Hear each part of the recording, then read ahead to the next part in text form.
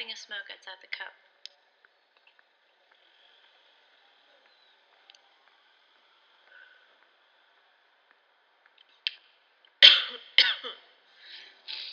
It's freezing out here, so I thought I'd give myself something to do. It's getting kind of antsy in there anyway. Too many people packed on top of each other. You know what it's like to be depressed and running low on the one thing that keeps you going? Most of the times you're out of energy, sitting belly up in the sun like a flip turtle, trying to roll yourself back over, but you can't quite work up the momentum to get up, to do things. The world seems loud and harsh, and that one comfort that kept you from getting ground up in the daily grind, it's gone. But it's the only thing you can think about. And that's what it's like. Anxiety you've put off dealing with comes down on you like a ton of bricks because, a lot like the debts that my dad quietly accrued, that stuff piles up. But it never goes anywhere.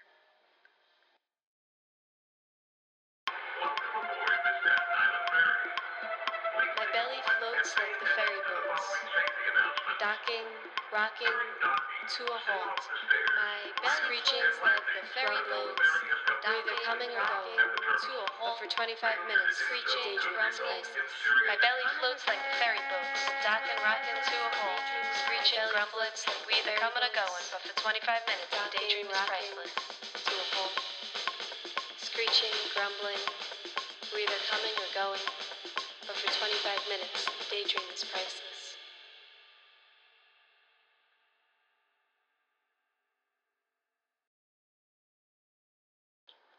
If you've ever met anyone with an emotional dependency on marijuana, you're likely to recognize that mellowed out, lukewarm energy they bring to everything. It doesn't take a lot to entertain us. We're generally contented, even in really bad situations.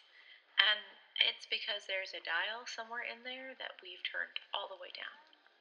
And we never, ever go to that dial because it hurts too much.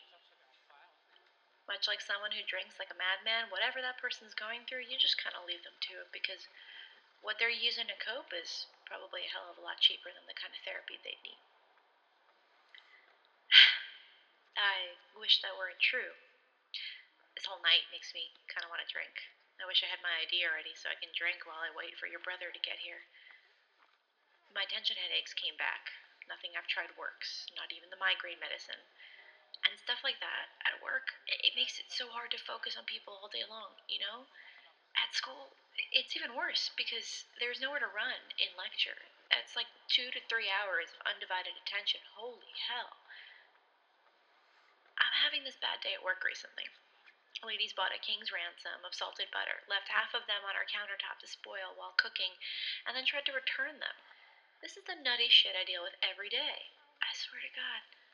And the thing that got to me the most was that she wanted to be petty about $5 worth of spoiled dairy. When I was wondering if I'd be left over $5 in my paycheck after this week and taxes. Life comes at you fast when you're suddenly the other end of a double income household. And this woman wants to take out all 3 decades of her unfulfilling marriage on me.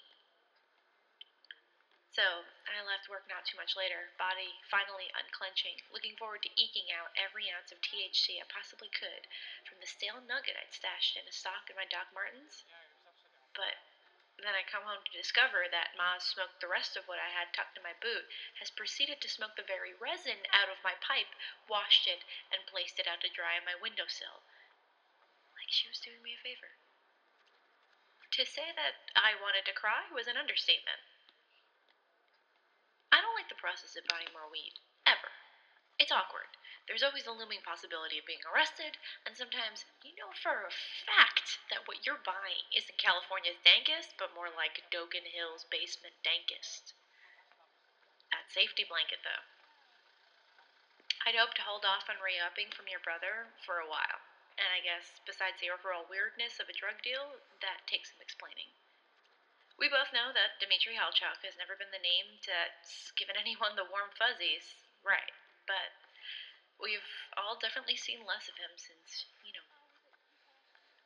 we all try to get him out from time to time, but business has really been picking up for him in your mom's basement, and he'd rather spend time doing that. I mean, I get it. He's helping your mom pay mortgage, and your dad looks the other way since his back injury. Whatever. But different vibe without you here. I think your folks really miss you. And in doing so, maybe they really miss the signs of your brother going in a bad direction. I worry about him selling more than just grass. If he got caught up in harder business, that'd be pretty sad, especially with how bad the opioids got out here. Look, I know you're gone, and I don't believe in this reaching you in some afterlife, but it does kind of suck telling you about this stuff about your brother. We all used to chill together. You remember that? In that gross, mossy basement with the Bob Marley tapestries and the grimy black light. We used to get blazed and play N64 all day long. We were like 14, 15. Dima was still in his 20s, part of that band Deep End. Deep End. That brings me back.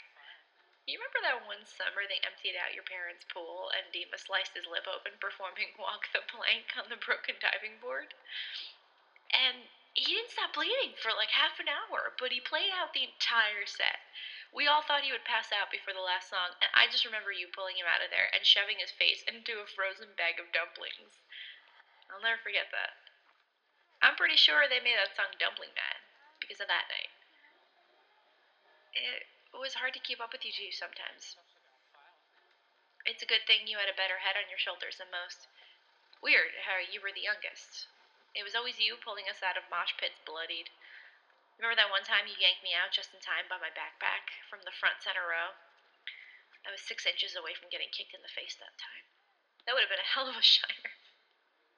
And the one time I did get a shiner at the Richmond Nights show, you were there with a can of Miller for my face right away. Man, that night sucked. That wasn't even a mosh injury, just some drunk dude trying to skank and falling over. Just my luck. And just yours, huh? You survived what you did 5,000 miles away just to come home and die in your parents' garage? This gets hard to talk about. So, let's not. Is it selfish to wish you hadn't done what you did? Or to be hurt? Or mad at you a little? Would that be unfair? Does it make me a bad friend for not doing something for you sooner?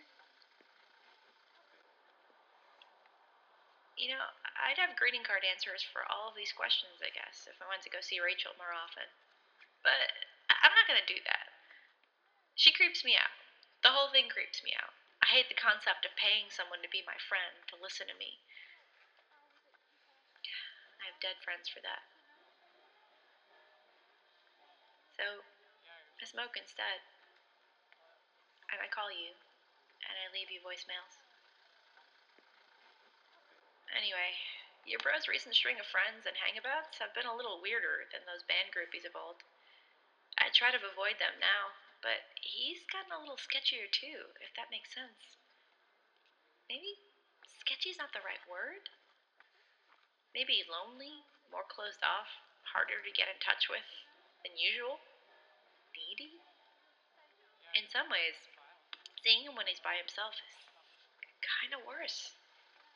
It hurts because you're pretty much the glue that kept us all together. It's harder to find things to talk to him about that actually keep his interest for longer than 30 seconds. But given all of that, I sent him a last-minute Hail Mary kind of Friday night text to see if he was around. And about an hour ago he said he was, so here I am, just kind of sitting around at the cup waiting for Demon to get here. And I'm running dangerously low to my last nerve, and I don't think I can stand much more of this incessant cranial pain. Wow, that might be him now. Son of a bitch, he's around. Well, I gotta go. I'll take you inside with me for a sec so you can hear the music. For all time's sake.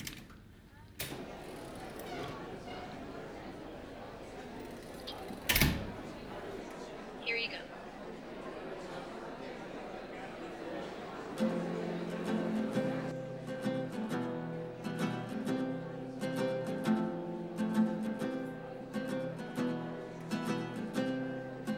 We kissed goodnight in the back room of a restaurant, and outside the light dripped